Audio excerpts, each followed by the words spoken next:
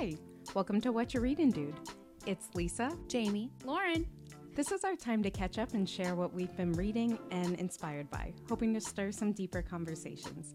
No one person has time to read every book or listen to everything, but we figure this is a good time to trade ideas, expand our horizons, and maybe inspire you as well. Just a reminder, this is for us, this is for fun, and we are not experts. Let's get into it.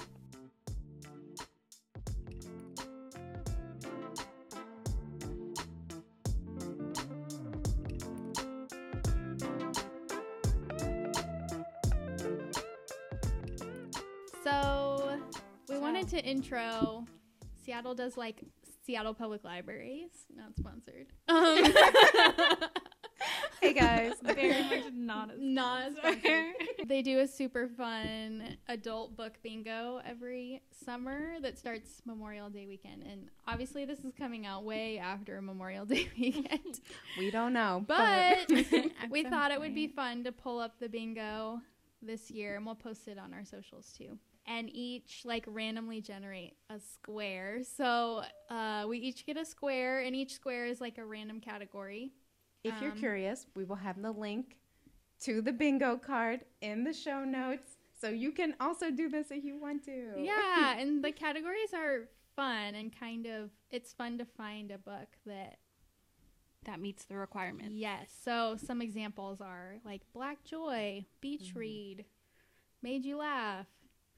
Olympics host city. I like that one. Yeah, that's fun. Oh, this one I hadn't heard of before. Cli-Fi, or environmental nonfiction. So Cli-Fi, I think, is climate change fiction. Yeah. Yeah. Oh. It's a new one for me. Maybe it's been And out there. then, so we'll each get a square today, and then, I don't know, what do you think, in 4 weeks?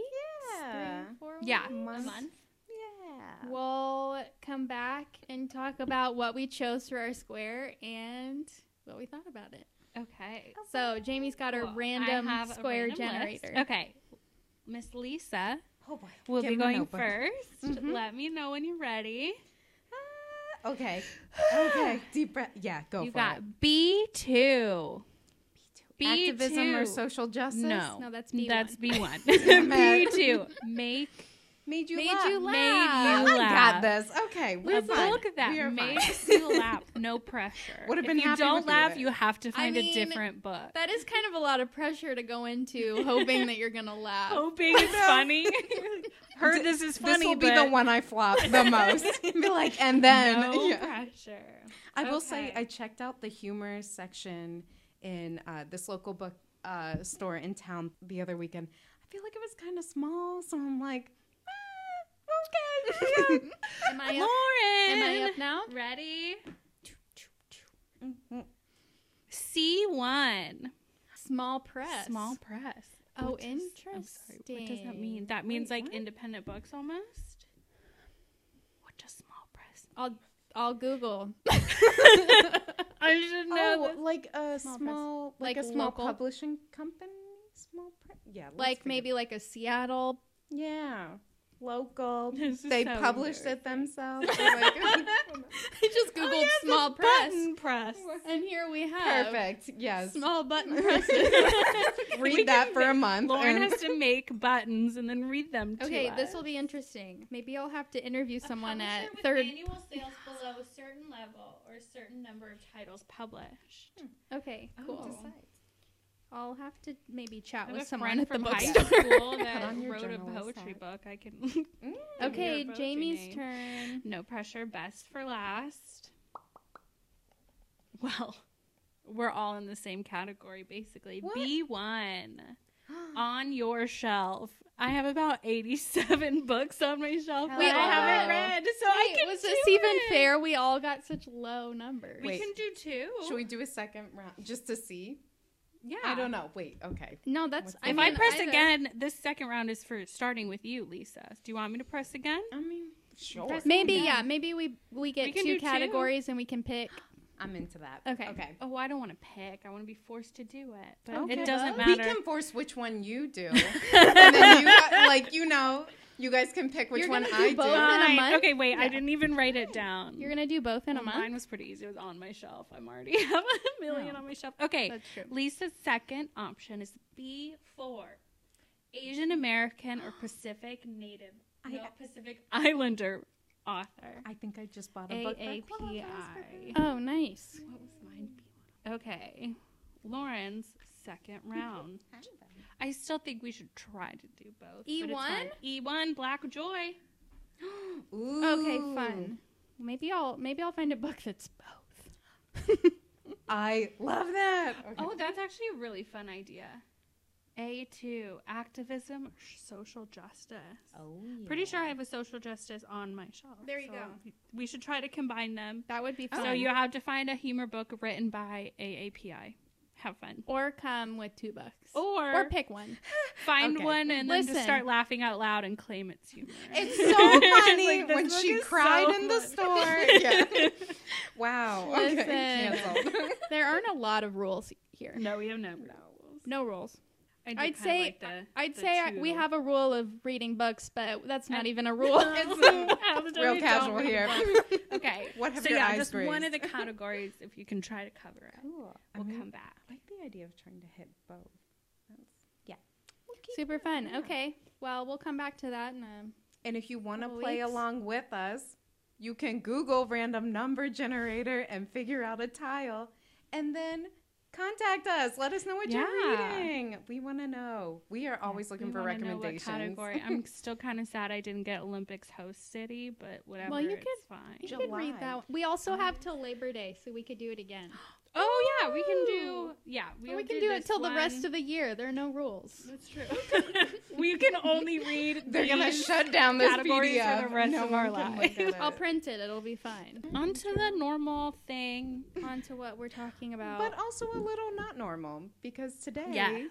we thought it would be fun to talk about books we have not finished for various reasons. And I don't know that we really thought of a format, so we're just going to We're go just for gonna it. say books. Yeah. Well, I think our And point in doing this is that it may seem like we're all reading a lot. And there are many books that all of us have started and have not finished for whatever reason. And it's fine. Yeah. It's fine to start a book and decide you don't like it. Or you want to come back to it Perfectly later. fine. You did not fail. The book did not fail you. It's just not the right time. Exactly. So I think we each brought a couple examples of this. Yeah. So this one I brought today. Well, first of all, I came with books that I haven't finished just by looking at my bookshelf and grabbing a couple that I was like, yeah, never finished that one. That one still has a bookmark in it. Okay, cool. This one cracked me up because my thesis in grad school was primarily based on this book, Walden, by Henry David Thoreau. And I don't even know if I cracked it open. Don't take her degree. She earned it.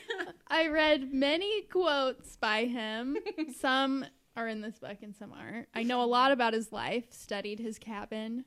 Mm-hmm. I own Walden, haven't read it. Follow up. Do you have plans to ever read it? No, Okay. Yeah, that's fair. It lives in the archive. it's like a good one to just have on the bookshelf. You know, it Yeah. looks nice. I have also never read it. I've heard good things. I feel like we know what it's about. Yeah. He lived in a cabin by himself By a pond. for like a year. And Can't relate. Don't know what that's nature. like. yeah. God, must have Anyway. been so lonely. Yeah, it cracks me up that Your my thesis thesis is my based on thesis it. was like love that. inspired and based on this book that I have not read. Oh man, That's pretty. yeah. That's pretty impressive. There's actually a book that ended up being really closely related to my thesis that I didn't find until I think like a couple weeks before I submitted mine. And at that point, I was just in like, get this document done, write everything you Oh my can as God, fast as yeah. you can. And so I didn't even really have time to dive into it. I was just skimming chapters trying to find Oh, I quotes, majorly you did that know? with my thesis. and as it well. all Yeah. resonated, and that was like, great, this is really valid, but how did I not find this like 6 months earlier? Yeah. You know, I Crazy. bought probably 10 books on Amazon for my thesis and didn't read any of this. I mean, I read books for my thesis. Yeah, Obviously, I wouldn't have been able to write anything without reading any books. I read nothing. But I think right after I finished my thesis, I looked at my bookshelf and I was like, man, I got a lot of books here for my thesis that I never read. And I did end up reading a couple of them. And for your theses, was it mostly books or articles and like journals? I guess I didn't realize like there was literally only one book I could read for my thesis, and then it was all obviously biology. I think I was just like really searching for the answer to life. Yeah. I was like buying every book I could get my hands on. I loved the library at our architecture school because the architecture section in a lot of bookstores can be very limited to just coffee table books, and those are great. 100%. But, you know, when you're trying to dive into something with some dense text, it was just like this magical place where you could just go down and every aisle was about a topic you wanted to read about. So the books were really, really enticing, and I love that you can just check them out and not pay any money. So yeah, a lot of books. I should have been doing more of that. And this is a hot take that definitely varies from professional to professional, but I think in architecture school too, at least the one that we're in, like you definitely have contemporary thought as well, but there's a lot of respect to historical ways of thinking and different styles of architecture, and a lot of just like it doesn't have to be only contemporary work, and so a lot of that is archived and remembered in those books. So versus like if we were doing something that was really like current research, it might have been more article based. I don't know, like I don't want to let that be mine. Like mine were not really architecture books at all. Ooh. I didn't read much for my thesis, and I didn't read architecture books, so I don't know how I have a degree. Whatever, it worked. Actually, no, I'm kidding. They were more about like human behavior. I like that though, because I think when in architecture we're just reading about architecture, you're missing the point of why, like humanity, and who this is going to, and We can move on. Let's do it. Okay, well, I don't know if we want a hot potato this, but one like on the in the like, I think this book came to me when I was in thesis as well, but the book Sapiens, I have not finished that, and I gotta be honest, I have no clue why. Like, I think it's very interesting. I want to finish this book. Can you tell me? Really? Sorry, I don't have it. Okay. I might have heard about it and just completely forgot. It's one that so many people have recommended to me, and for whatever reason have felt no desire to pick it up. I think it's just gonna. I think it's nonfiction. About humans. Yuval Harari. I think it's one of those that's just gonna be like the right place, the right time. It's gonna fall into my hands. There's a new illustrated version or a children's version or something, and I was like, maybe that's more my speed. And for anyone who doesn't know, like, so Sapiens is like, I'm just reading off a wiki here, but it's a brief history of humankind. So it goes all the way back to like Neanderthals, and like even the theory of like, did we all come from the same area, or are humans actually from 3 different regions of the world? I really didn't get far in this book, but I have every intention of picking it back up because it was so fascinating and really kind of threw me for a loop in a good way. I think one thing we'll see as a common thread in most of the books that I've stopped reading is that it's either been like too real and I need to step back, or it's really shaking my understanding of the world, which I guess is related, but in a way where I'm just reflecting and I need to very slowly take in that info. Sure. You know? Yeah. Okay. Yeah. But so it's like anthropology. See, I don't know if I'm going to read that. That's okay. Just because I took so many anthropology and like evolutionary biology courses in college, it's like I feel like I already it's just like going back to a class. Yeah. And that's like, and that is why I will start and not finish that book. Yeah, and that's totally fine. And also, like, we don't feel like we have to read all the books that people recommend. No. Yeah. But there are also a couple others that Harari has written, and one I think is like future focused on, I believe it's things that humans need to be looking out, like, I don't know if it's flaws of ours or just in this century what we need to be watching to help make sure that we are actually staying around and we're not just throwing ourselves into extinction. Okay. That's pretty cool. He's a really interesting guy. He's been on Armchair Expert a couple times. I probably just haven't gotten there because I'm like 7 years behind. Okay, the other books are 21 Lessons for the 21st Century and Homo Deus, which is a brief history of tomorrow. Yeah, so those, I think you cannot go wrong. It's a good point. Like, it's not the densest book from the sense that I don't feel like I'm reading a straight up textbook, but it's not. Nice. It does have density to it. I'll put it that way. It's not an evening easy read. It is not a beach read. Yeah. Not a beach read. You know, we like to kind of cycle, have like a fiction, a nonfiction, get it. So if you're in a mood to just kind of dive into something that's relevant, but is not like a breaking headline on your phone, it could be a good option. But, you know.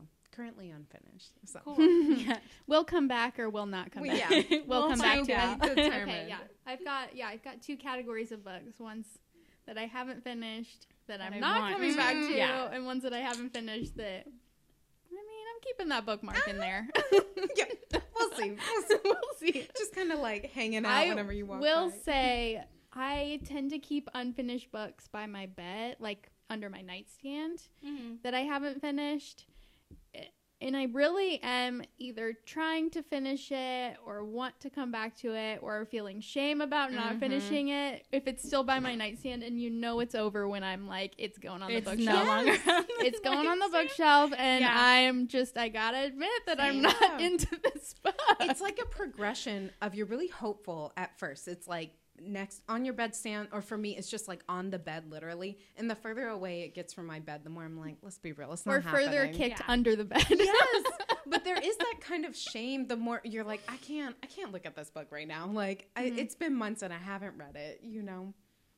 I had to confront probably 5 books like that when I was moving, and I was like, they just in the new place, they're going on the bookshelf.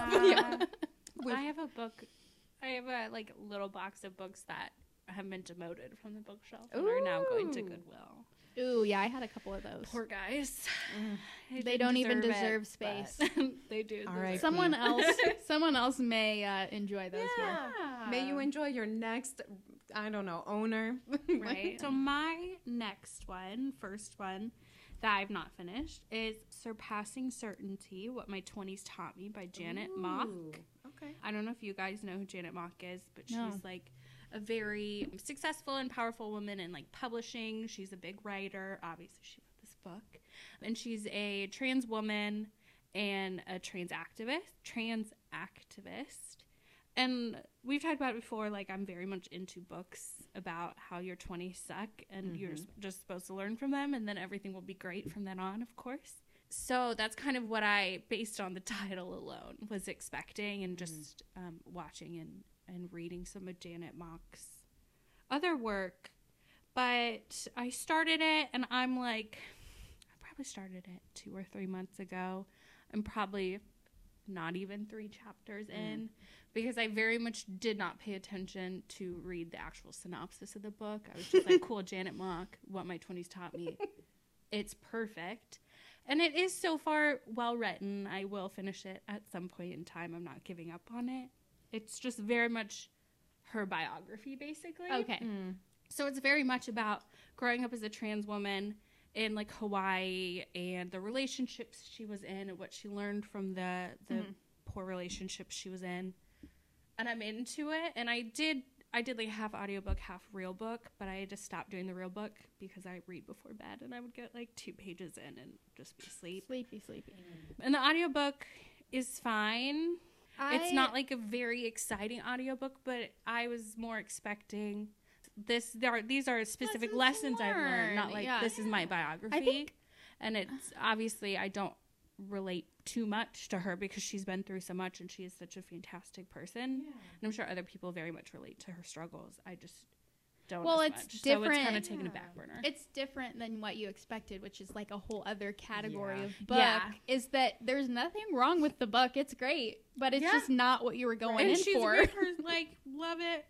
Yeah. We'll eventually sit down and like listen to it when I'm working or something, but it's just fallen off. Yeah, I feel that way with a number of memoirs, which it's rough because I want that advice. I want the life story. Like, I feel like I've fallen into a similar position as you're describing. And it's not that I have all the respect and appreciation for that memoir, but for some reason, it's like too specific sometimes for me to, which I don't know. I think I need to take a memoir sometime and try to maybe push past that a little bit, because there's still obviously there's still major lessons. Yeah. Sometimes, I mean, sometimes you're going into a memoir to like learn about someone's life that's not like yours, which can be really interesting. And sometimes you're going into a memoir to learn lessons for your own life. Right. Which, I mean, there's just two different ways to go into it. And so if it's true. not right. And I think I just need to push past. I'm sure there are lessons that have been learned. I just haven't even got to that point yet, because she's still 20 in Honolulu. And it's different than what you're expecting. So it's like, that's all fine. And like, I'm very excited for it. It's just no longer on the top of my list. It's now it's fallen below. But it's still there.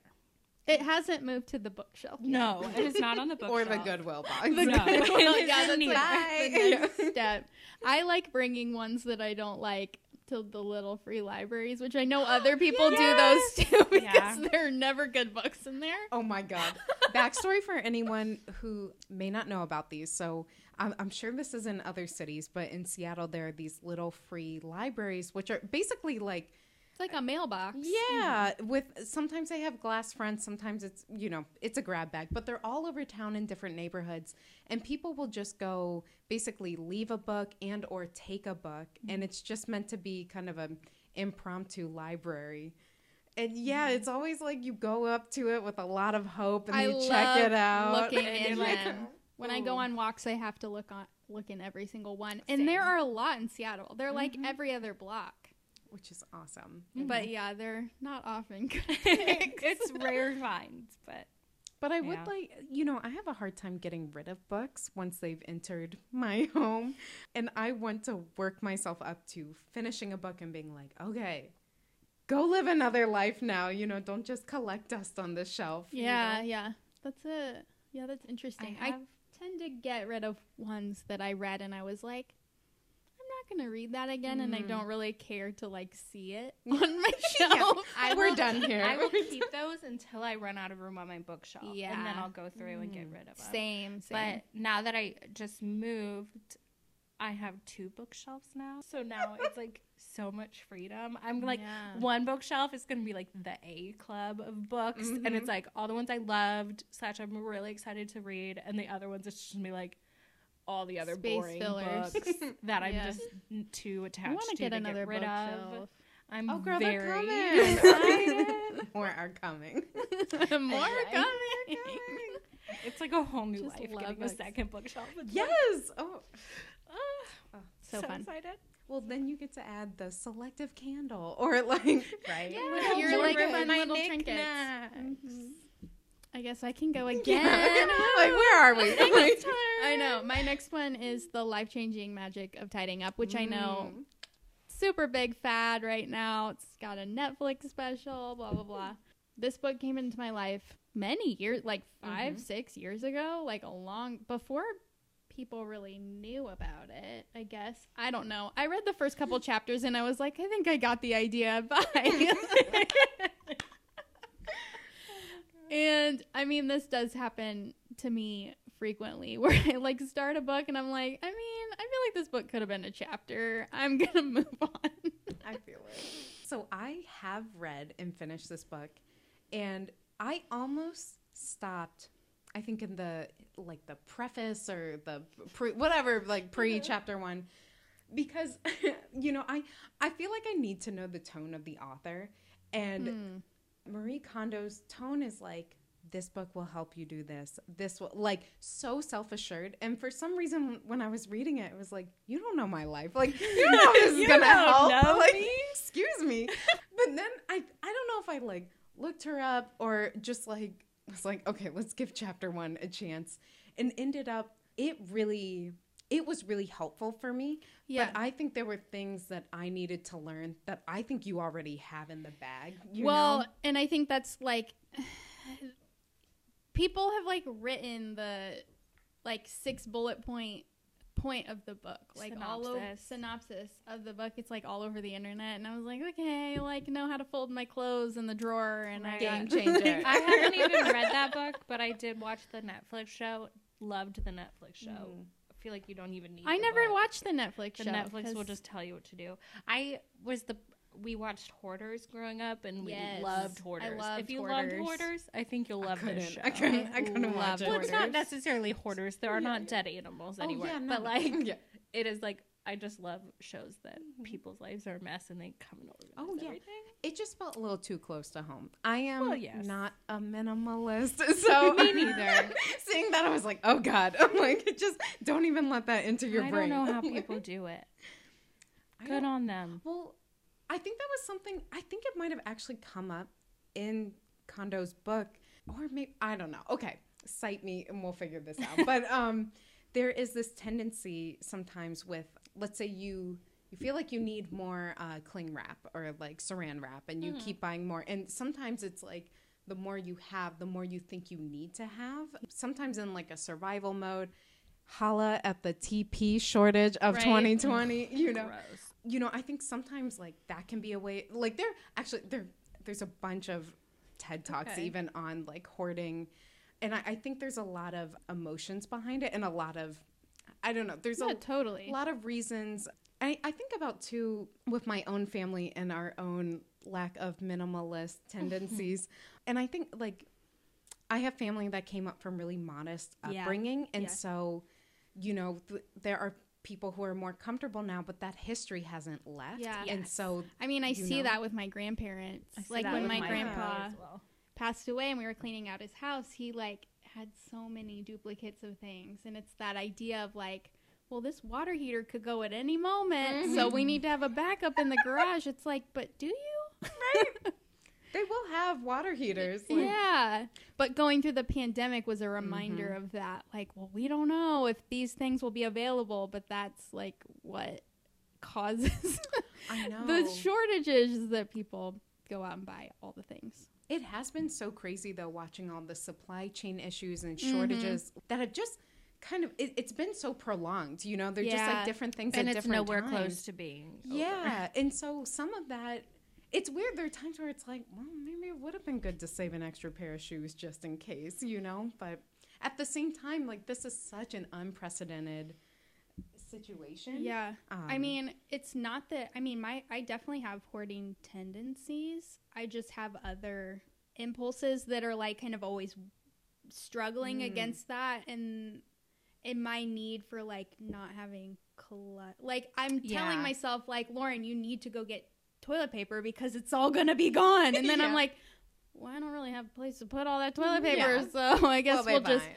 figure it out when we run out. Yeah. All that to say. Interesting. Would you, so it sounds like that would I'm never gonna read it. We're done here. All right. But for anyone, I feel like I need to. Yeah.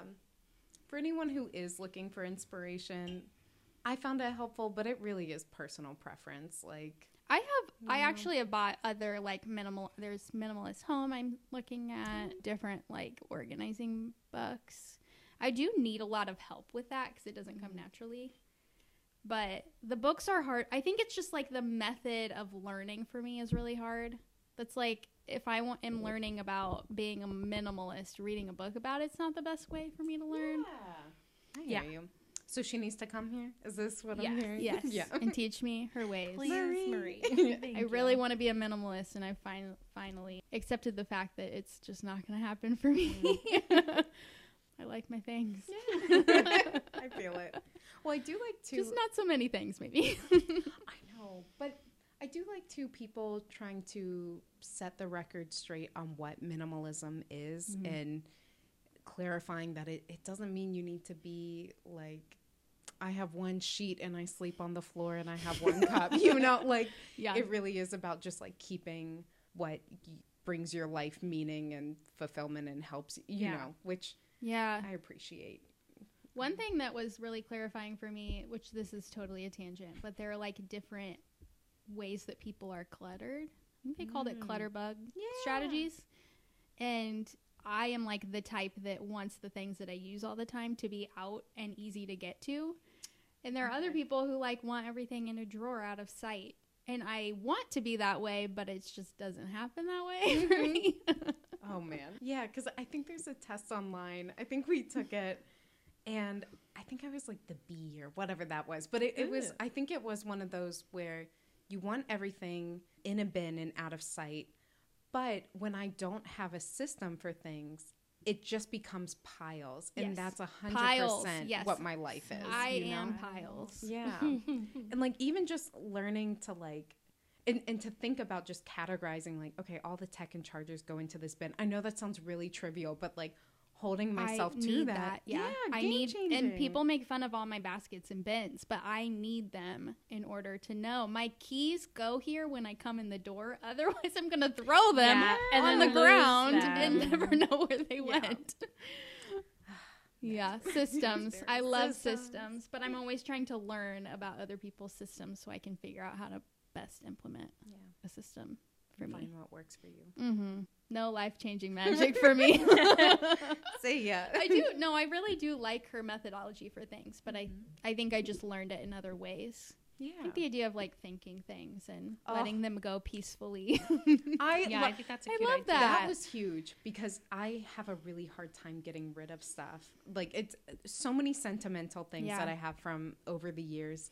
And just having that thought of like, whatever the story is behind this item, let's say you went and bought this dress, loved it, and you felt great when you got it, and then you never wore it. Like her just laying out, that was it. Like that's, like that's okay if that's all it was. Like if that was that dress's role in your life, and just being able to be like, thank you, and on to the next chapter. I was just at my parents' house cleaning out my childhood bedroom because they're moving soon. And was going through my childhood things in my closet and got rid of so many things, but I was having to like utilize that methodology. My mom would come in, she'd be like, oh, this bag or this purse or this is so cute. And I'm like, I know someone else is gonna love it more than I am currently stuffed in my childhood closet that no one's seen in 10 years. Yeah, like I need to tell myself that. Someone else is going to enjoy this. Yeah. And just because it can't be in your life anymore doesn't mean it's like dead and broken. Totally. I think the idea of donating, like I'm talking about clothes, but this can work, anything. Yeah. Just even the idea that it's not just going to be in a landfill necessarily, I think can really help with, okay, off you go. I'm not just banishing you, Anyway. Yeah. Do you want to talk about the book we have in common? So let's do it. Both Jamie and I have started but have not finished You Are a Badass by Jen Sincero. I think maybe I've read this one. I think Does it have a yellow title? Yeah. Okay, I did read this one. Did you finish? I did finish it. It was many years ago, and I don't really remember. I remember it being like, whatever's inspiring, but as soon as I closed the door on that one, it was like all the information flew out the brain. I feel that because part of me is like, what did I even read? Yeah. For me, this was a bus book pre-pandemic. It was a bus book for me too. And for anyone who doesn't know, on the title page, it says, You Are a Badass, How to Stop Doubting Your Greatness and Start Living an Awesome Life. And I'm like, okay, yes, please. I would like that. And I think there are lessons within this book that were helpful, but it was really frustrating me to hear them. And I think I was struggling with a couple things. And one was struggling with the privilege that I felt like was needed to accomplish the advice that was being given. But then at the same time, I had my own internal conflict of that might be true, but this might still be helpful. Because one premise in the book is like, it is all about the energy that you're giving out and your perspective. And I don't know if I'm just in a bitter spot where I'm like, man, like that's not everything, because that can make a huge difference in how things go in your life. But it's hard to hear that as advice from someone else when it's like, but this is really hard. Yeah. And I feel like a lot of that's kind of some of the problems I had with the book as well, is a lot of her advice is just like, have better energy, put it into the universe, and it will happen. And it's like, but that's not like doesn't always super work. realistic. Yeah. And like how many, that just feels so tone deaf for so many people. Yeah. And so I think I just reached the point where I'm like, like time for something else. Yeah. Recognizing that when this is hard for me because I just so desperately want to finish a book that I've started, and I'm like, just push through. But like recognizing this is just not, it's putting me in a worse mood after I read it. And it's just time to like let it go. Yeah. I think part of the problem, I did start this pre-pandemic, but I started this like January, February 2020. Okay.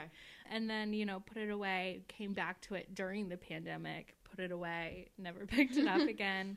So that was part of the problem, was like, okay, you're telling me all these things I need to do to change my life, but like can't even leave my house right now. So like fuck off, politely, fuck off. And it's no disrespect to the author. Yeah. You reading that during the pandemic, it's like, right, okay, there's like, a pandemic lens to everything.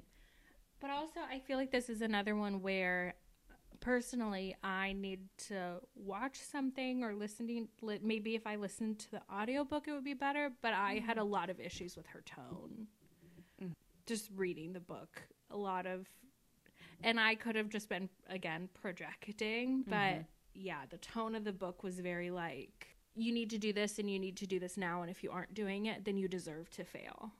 And that's kind of the tone that I got from it. That could very much not be what other people got. I mean, that like the crazy thing about books is like that could be exactly what someone needs to hear, and that's great for them, but like there are millions of books out there, and that just like wasn't hitting the spot for you, so you can move on. Just wasn't what I needed to hear at that moment. Yeah, that makes me think of the whole tough love dynamic where growing up, I've really appreciated that and thought that was a great way to like push myself outside of my comfort zone and grow and blah, blah, blah. But I think there was damage that was done with that as well, of just like dismissing what you're feeling, disregard whatever it is, and just go do this thing. This is tangential to the book, but I think as an adult, I'm kind of, I don't know, taking a microscope to that, looking at it and thinking, is this still a good way for me to encourage myself to do something else? That's a great point. I think it would have been very helpful for someone who was not me, because a lot of her message too was like, get off your ass and just go do it. I'm like, that's great, and we all are like super hard workers. Telling me to get off my ass and just go do this thing, it just kind of makes me mad.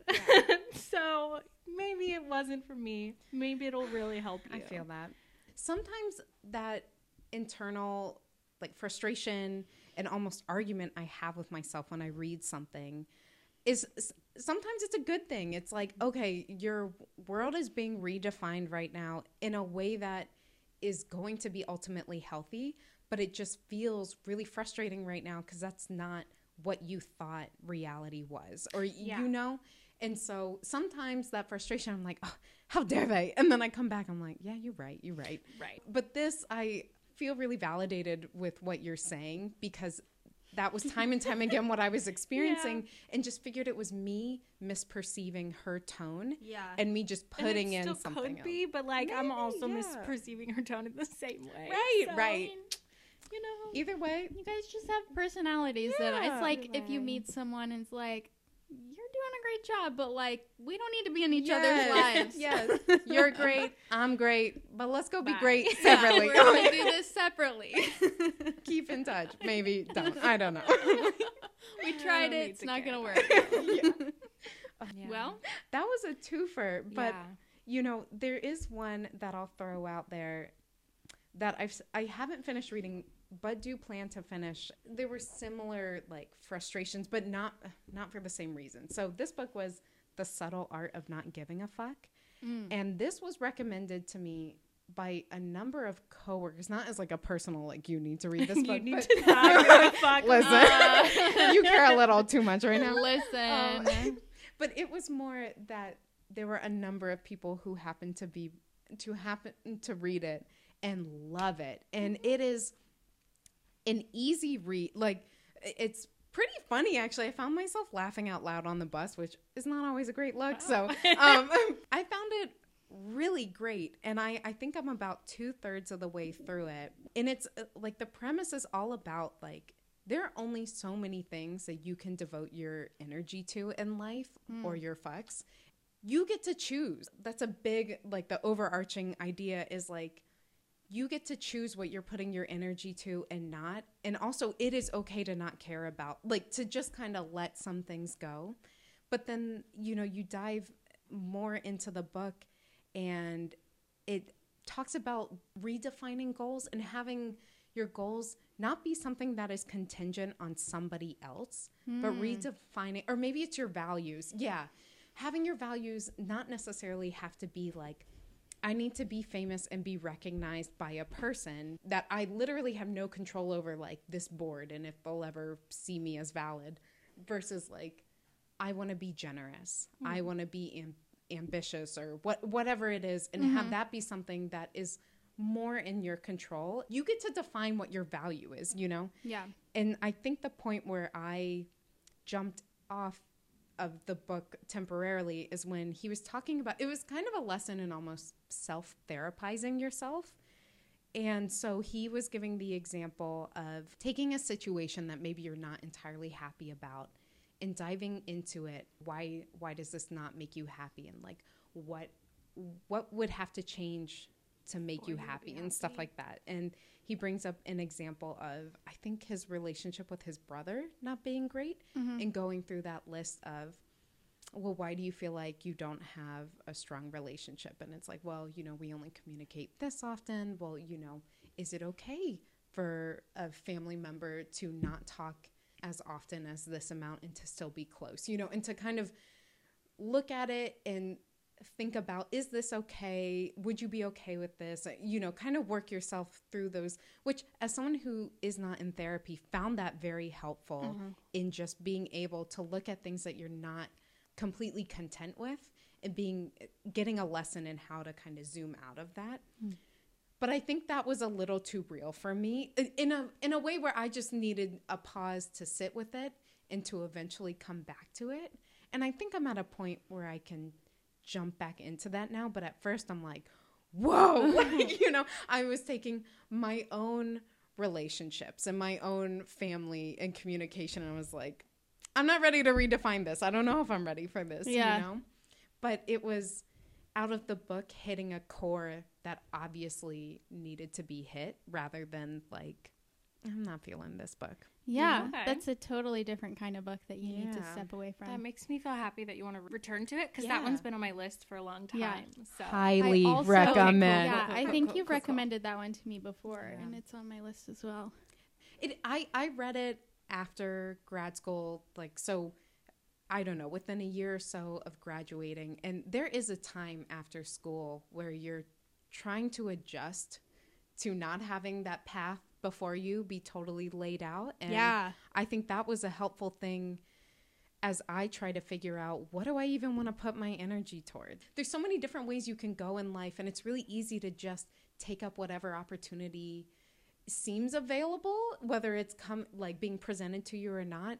And it's nice to have that reminder of like, you do not need to dive into that. You can dive into something else, you know? Sounds like a good one to jump into. Maybe you have a book club about.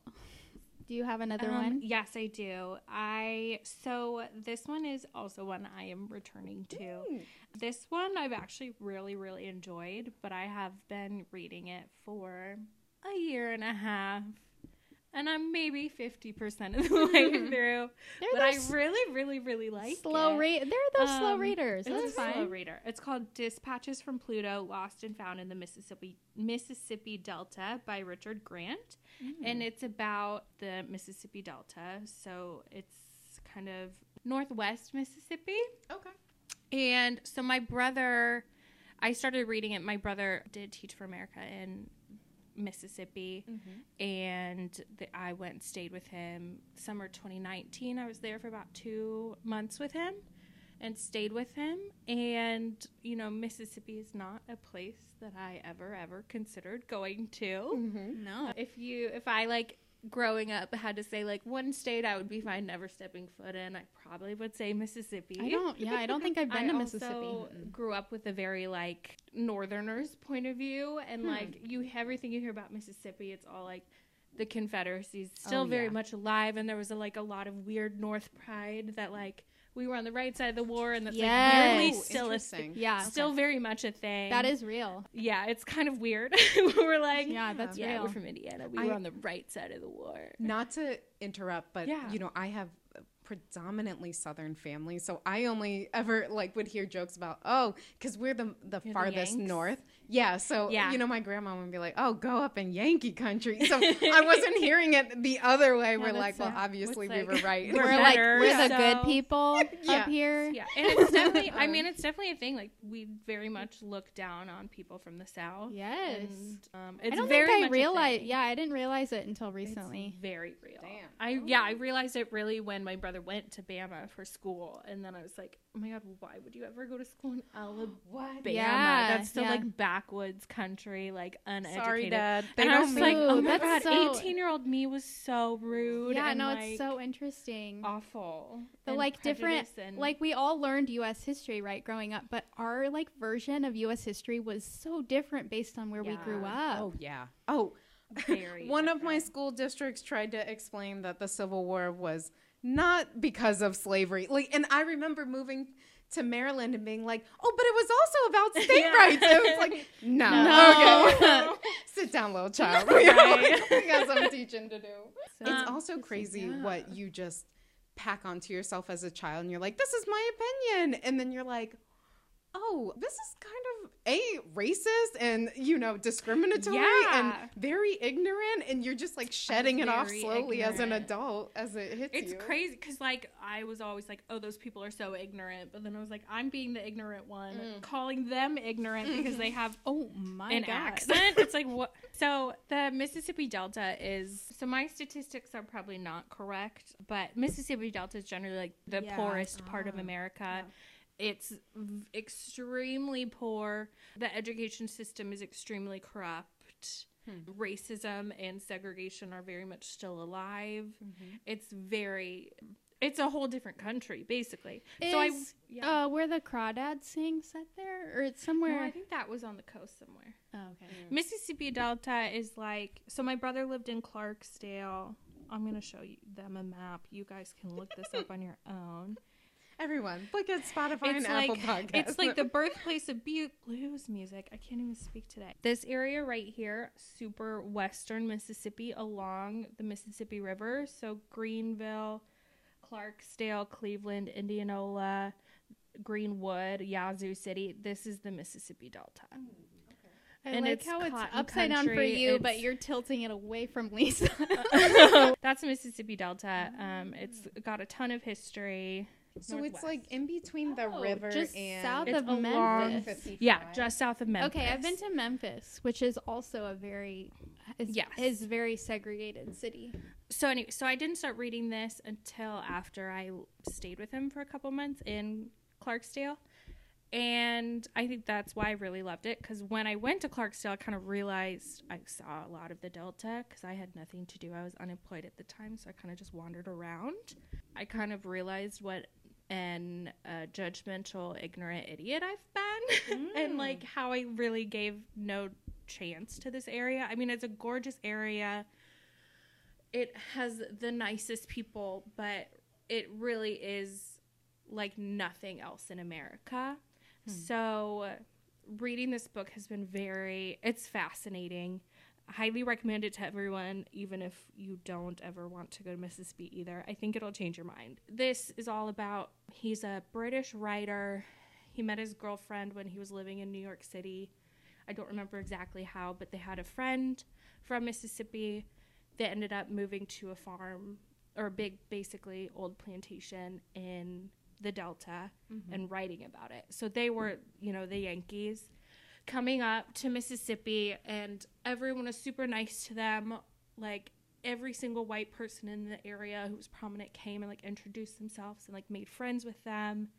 And they were Yankees from New York, and they had kind of the same beliefs as me, where it's like, okay, the Civil War ended 160 years ago, but racism is still very much alive. There's still a crazy amount of segregation there, and black people have been raised to like stick to their own because Right. they had to for so long. Yeah. Right. I don't know. I'm going to read it. I'm going to keep reading it. Mm-hmm. It reminds me of that idea that, I mean, as like an outsider from the north, Yeah. like it's so easy to judge the people in the south Yeah. that like you know nothing about. And it reminds me Right. of And that Brene Brown idea that like it's super easy to hate people you know nothing don't- about. Oh, And it's very much written in that way because he's from England, but he lived, when he lived in America for a while, he lived in New York. So what he heard about the South was New Yorkers' point of view. Right. Totally. And to be fair, the Southerners that he talks to in interviews also have their own ideas of what a person from New York is like. So, Right. like, at one point, I just read a chapter this week, and he had a party. So he invited everyone he knew, and, like, I don't know, 50 people from around the country, a lot of them Northerners, came to Mississippi, and they all said the same thing. They all were like, I can't believe I'm here. I never thought I would ever step foot in Mississippi, but it's so much more beautiful than I expected. Like, everyone is so nice, and it's so... All the Southerners that also came to this party were like, oh, we always thought New Yorkers were all these people who were like stuck up, arrogant assholes, but like, I just made a best friend who also really loves fly fishing. They just happen to live across the country. Yeah. Yeah. And it's kind of interesting how, yeah, we all have ideas about who you are based Other on where people. you live or where you're from. Yeah. I was thinking about this when I was just driving across the country and how, like, I like to think that America is full of, like, people that are pretty similar. And, like, there are a lot of people that are similar. But, like, this country's big. And I don't know people's lives in so many of the, like, what their lives are like day to day in so many of these states. And it's so easy to judge, like, all those middle states that are typically red leaning. It's like, it's really easy to judge when you're not living there, but driving through, it's like, I don't know. There are people that live here. Yeah. Well, especially in the last, I don't know, 5 years that we've had, like, it's not like everything came out of nowhere, but like it's a really tense time. It feels slightly less tense than it was a couple months ago, but I think that's just like there's less amplification. Like it's even easier to throw up that wall, dehumanize those we don't know, and just like dig into the stereotypes. But I can really resonate with the experience you're describing of finding yourself, whether it's in an area or with a group of people or somewhere where like you either like had some unconscious bias that you didn't know about, or you just like never thought you'd be there. And it's such an eye-opening experience to like, I don't know. In my life, those have all been positive experiences of like, wow, I really underestimated this whole demographic or this area. And like one example I can speak to is studying abroad in Mexico City. Like I had traveled abroad a couple times before that, and I was really nervous to go because I was just, my parents were concerned about my safety, you know, and were like, hey, you know, this thing happened 4 hours away from the city, like, you know, just giving you data and like, you know, and that and all the stereotypes that have just been around for so long. And, you know, whenever you go abroad as a woman, everyone's like, you got to be extra careful. Like, you're going to get snatched, which is not unwarranted. Like, I don't want to act like that doesn't happen. But going there and living in that city, taking that 30 to 40 minute walk from where I lived to where I studied every day, and then having to interact with local shop owners to get stuff for models and I don't know Spanish. Like, I don't. So that was a wonderful experience. Like, I think of all the experiences I had in grad school, I think that probably changed me the most as a person and really opened my eyes and really dispelled things that I didn't even realize were inside of me. And then, so that was one. And another experience was being in an area where I was the minority and, you know, in a country that currently is predominantly white and growing up in an area that was predominantly white. It's very eye-opening and I think wonderful to be in an area where you're like, okay, like you are not on home turf. You are not like, you are the minority here. And now you get to listen up And that's like, I don't want any of that to sound really superficial or like, oh my God, everyone should go. Like, I don't mean it that way, but more just like those experiences in my life that I can come back to have always been really strong growing experiences for me and really eye-opening. And I think just, I honestly feel like those experiences have really changed me from, I really enjoy traveling, but then seeing so many people be like travel bloggers and just, it feels like it kind of disgraces the idea of going to different, like being immersed in different cultures. It's like, what are you doing this for? Like, it feels so, I don't even have the right words for it, but it just feels like it's making a commodity out of a group of people in an area. It is. Yeah. And I think as I have traveled, I want to make sure that I am not falling into that, because I think I will have lost the reason for why I was traveling in the first place, you know? That's why I was just thinking about how Jamie like lived in a place. And first of all, like living in a place is different than visiting for 3 days. Like even just 2 months in a place. You learn so much more about it. But then pairing that with reading just creates such a deeper experience. And you can learn more about the history of where you were or whatever. Yeah, having both so I'm gonna is keep like, reading it. Yeah, girl. Yeah, that sounds really good. Slow. It's a slower read. All right, though. It's just a slower read. There are books for all kinds of reading. Yeah. That sounds kind of nice. Like that book you kind of come back to when you're in the mood, you know. That book is going on a journey with you. You're not pushing through it and you're like, cool, that was that moment when I read the book. The book is happening with you. And maybe some of the things you're learning will stick with you longer since you're reading it slower. Sure. Yeah. Or maybe not. I don't know. Or maybe I have no not. way of testing this. We'll see. It sounds good. Why not? You read it slowly over time. I'll read in like a In weekend, a day, and then we'll test each other. Yeah. I've got my last one that I picked is also a slower reader, which I haven't read in a long time. So it's a uber slow reader, but I'm working my way through it. It's The Body Keeps the Score, which has been recommended again, over and over again by so many people. And I love the idea of it, and it's so interesting. It's about this idea that, like, your body holds trauma within it. And whether or not you remember, perceive the trauma, your body is, like, it affected your body in some way. And this idea of, like, mental, physiological link is super interesting to me. And, like, I've had chronic pain for years and have just been curious and like, is this like something that's not just like a body problem? And have been interested in this idea that like maybe there's a deeper, not that I think that there was something super traumatic that happened, but like, I don't know, my body's like holding on to things maybe that I don't realize. I've gotten more into like energy work and stuff, other woo-woo stuff. But yeah, this is one that I am going to come back to. It's super interesting, but it's like the concept I am really into. The book itself is way more researchy and sciencey than I thought it was going to be, which is fine and fascinating. It's just not the book I really want to read after a long day of work. She's thick. It's a big book. Yeah. What I really want is someone to give me the Cliff Notes version. I mean, you talking about, I'm like, tell me more. Did I talk about other generations? Yeah. But I'm working through it. I'll finish it maybe in a couple years. I know there's an app out there that gives synopses of books in like 15 minutes or something. That could be a great option for that. Yeah, the studies that they've done are really interesting.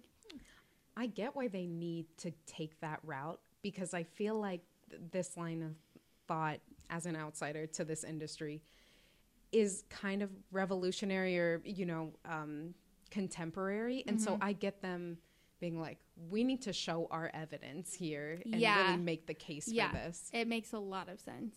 Yeah. Because I've thought about this topic, and I think they mention in the book the idea of trauma passing through in generations. Yes. Generational trauma. And it makes me think about the whole nature versus nurture, because I could definitely see I know that's anecdotal, but I could see examples of some of that trauma being passed down in generations in my family, but I don't know if those were behaviors or if it was, like genetic, physiological. Yeah, I don't know, but I was listening to an audiobook recently about a hoarding family, and it was a lot about generational trauma. And I was thinking about, what was it called? The House We Grew Up In. I was thinking about while I was listening to it, like the generational trauma that we're born into that we're not aware of and may never be aware of and unconsciously may pass on to our children. It's it's a deep topic that we won't get into today. I know. But, I'm like, all right. but yeah, like that idea of like, it doesn't feel comfy, but like maybe confronting that generational trauma that we did not want to have, but confronting it in some ways so we don't further pass it down the line. Oof. That's fascinating. That's something I need to look more into for sure. I do too. I saw some TikTok compilation of unpopular opinions, and there was one woman, I forgot what the tagline is, but it's like things that people do that you think they shouldn't or something like that. And the thing was having children. And the reason for not having children was exactly that. Like, we are all bringing on this trauma and baggage, not figuring it out, not unpacking it, and then passing it on. And then we repeat the cycle. And so they're like, all people having kids, it's like, we are not taking care of our stuff. Like, we need to figure this out before we continue to do this. Right. Yeah, I keep waiting for like the more, there are some stories in it, but I'm just like, where's the memoir? I just love a memoir. It's not a memoir. No, there are stories. There are like some anecdotes about different people who have lived through PTSD and different things and how that's affected their physiological selves. Is there anything else? Anything else on our list? I had one more. Yeah. Just because I feel like we haven't been mean enough. We haven't been mean enough. We haven't been mean, and I think that's good. Maybe but I'm just gonna keep this maybe short. we'll do an episode of books we finished and didn't like. Oh, I have some of those. I definitely have a long list of those. I feel like I'm really good at just dropping a book. So y'all might have to carry that one. But just one that I didn't finish because I didn't like it is Everything is Awful and Other Observations by Matt Bellassai. So I wasn't on Instagram or Facebook or anything for a very, very, very long time. I took like a 5-year break. But in that 5-year, it was like in the heyday of BuzzFeed. So I was on BuzzFeed a lot. And he's like a BuzzFeed comedian and like posts videos. It's called like Wine About It. They just have like videos. So he just like would get really wine drunk and like watch an episode of something. And it's like funny to watch. Okay. And my friends and I in grad school, or maybe it was undergrad, I can't remember. Wait, he would get drunk or you would get drunk? He would get drunk. Oh. I would get drunk. And watch a video. Videos. They were great. Oh, interesting. But we would watch them in grad school. And he was just really funny, and I really liked him. And he wrote a book, and I just and you did don't not like it. The book. It's just all about, I think he's like trying to be funny, but it's like kind of a memoir about how he's like fat and a ginger and grew up in Chicago. And I'm like, cool. And gay. He's gay. That's a very important part of it feel too. like there But are... I'm like, you're like trying to be funny, but I'm like this not is just I feel weird. like there it's are just a lot not funny at all, and I'm very people disappointed. right now. Well, I mean, I feel like all the there's like a huge list of celebrities that all wrote memoirs. That's fine. Yeah. And now there's like these sub-tier like famous people writing memoirs. BuzzFeed of dude writing a memoir. And it's like, we don't need a book from you. Yeah. Your content is on the YouTube. I don't know. His content was Prime, and that was when like one wine bottle deep. Like that's it's what like you need to everyone and their brother does not need to write a book. That anyway, seems to that be was the my thing last right now. one that I did not read and will not finish. Well, memoirs. Don't get me started. I don't even think it's supposed to be a memoir. Memoirs. I think it's just like trying to be funny and like stories about his life. And I'm like, this is not funny at all. I don't care that you like cut your foot at Good riddance. Lake Michigan. Well, anyway, he's living his best life on the video. Graham. I don't know, that was like so long ago. I don't even know. Oh, okay. Well, maybe he's doing something else. He's on a book tour. Hopefully he's happy and it. fine. Yeah. Hopefully other people loved the book. Anyway. Well, if we want to end on a positive note, the one last one I have, which I 100% plan to get back to, is Glennon Doyle's Untamed. Yeah, that's a good one. oh my gosh. Like, let me just explain why I haven't finished this. Because I had bought it. I had heard her interviews on multiple podcasts. I was like, let's go, Glennon. I am ready for this journey. And I knew that it wasn't like your typical linear chronological story. And I think when I first read it, it kind of threw me for a loop. But in retrospect, and after reading a book that by the time this airs, we will likely have already talked about, but like Jed's books, like I'm kind of feeling the format. It just took a bit to get into it. But the book is in 3 parts. And I had some sort of like self-care night during the pandemic last year. I bought myself a floor pillow or something, and I had a candle going, and I just decided that I was going to dive into the book. And I think I got through part 1 and got sleepy and decided, I'd finish it later.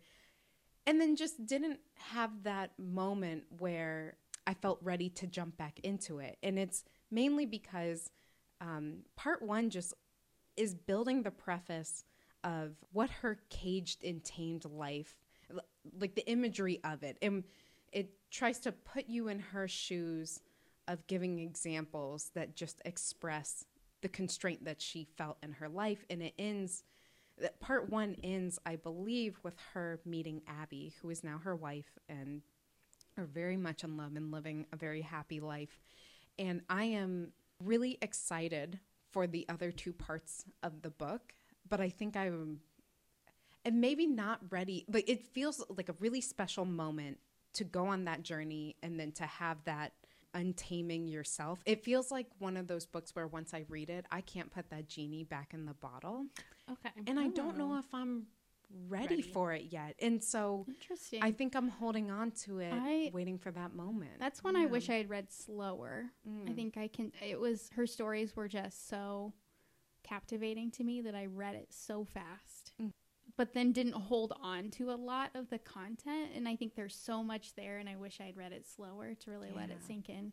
Do you think you'd read it again? Does it feel like a book? Yeah. Maybe I'd consume it as an audiobook next time. That would be awesome. Yeah, it was really good. I'm here for the audiobooks. Like, you have to pick the right book, but podcast should have come a year ago. It has been, I think she's dropped like 3 or 4 episodes now. It has been like everything I've needed. She's incredible. Yeah. She just has a way of saying the things that I don't have the courage to say or the courage to like think about, and she's just like, life is fucking hard. Yeah. I'm like, yeah, it is.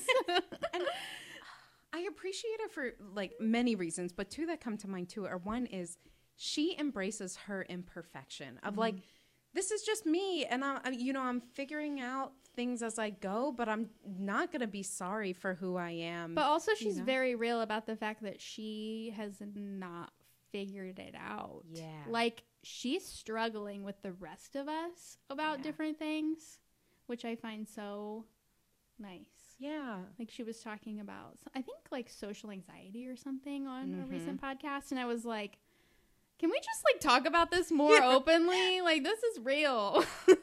Agreed. I feel like we started to talk about it in the pandemic, and it was like finally putting a name to what I've been feeling. I figured it was just like me being shy or me being introverted. And it's like, actually, it's like this other thing that a lot of other people are experiencing. Yeah. But the one other thing I really love too, this is being said through her wife, Abby, is Abby has talked about Glennon as really just like coming into her own, and she loves to watch and be a part of being in the life of someone who is coming into their own and is just unapologetically them. And I love that. That's a goal, like to reach that point where you are just living and, Yeah. It's great. I just love how they own who they are as people, and that they don't understand each other some of the time, and that's okay. Like, they're so different, and they're not. I mean, maybe Abby wishes Glennon was like more organized and like loaded the dishwasher right and stuff, but she also loves Glennon for just being the like kind of all over the place kind of person that she is. And it's really cool to see that they really appreciate the differences in each other. Oh, I love that. We could have a whole episode on that. I could go on and on about the two of them. I just love them.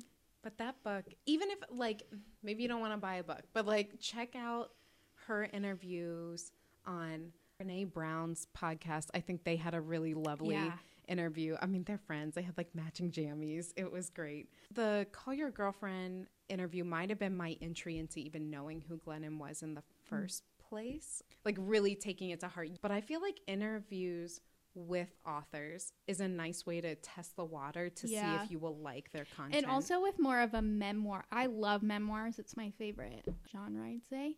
But that's like a really good way to like figure out the tone of a person before you read their book. Which is so important. We've learned is very important. Class. Yeah, and then when you read it, it's nice to like have their voice in your head. Which is different than like a fiction book where you don't want to watch the movie first because you don't want that image in your head. So true. That's interesting that none of us brought fiction books today, but there was one I had on my list, but I don't know. There was one that I did finish that I really didn't like that I was like, maybe I'll just pretend I didn't finish because I hated this book so much. We can do. I've got some fiction books that I did finish that I didn't like. Yeah.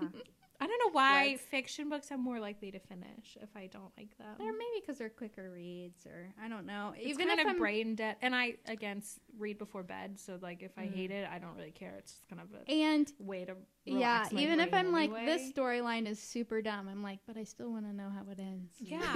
I am definitely the outlier here. I drop a book so quickly. I'm like, nah, not feeling it. Bye. Like, and sometimes I just plumb forget. Like, I will forget I'm reading a book, you know?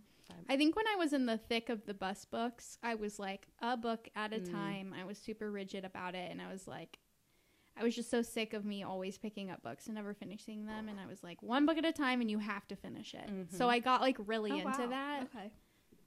Which is kind of nice, especially if you need if you're wanting to read more and you need to give yourself a rule. That's a great I needed a rule. You know? I have since like totally let the rule go. And that's very healthy. Yeah. Also, you're both fine. Yeah. No, I've got 20 books by my bed that are unread. Started but unread. So many. Well, I think that's time for this week. And these books may hit other people different ways. This is just us. If you don't agree with us, that's totally fine. Oh, and by no means a reason to not pick it up. Oh, yeah. Yeah. These are... Totally a proponent of like, you need to figure it out on your own. Yeah. You're not going to know if it hits you or not unless you pick it up and see for yourself. So true. Cue the music. Cue the music. See ya. Thanks for listening. We'd love to hear from you. If you have anything that's inspiring you or bringing you joy that you want to share, please send us an email at wrdpod@gmail.com. Maybe we'll feature you on the pod. And follow us on Instagram at WRDpod as well. If you're looking for more information, you can find all our show notes and more at our website, whatchareadingdude.com. Music for this podcast was created by Kalindo. You can follow him on Instagram at TheRealKalindo. Stay inspired, and we'll see you next week.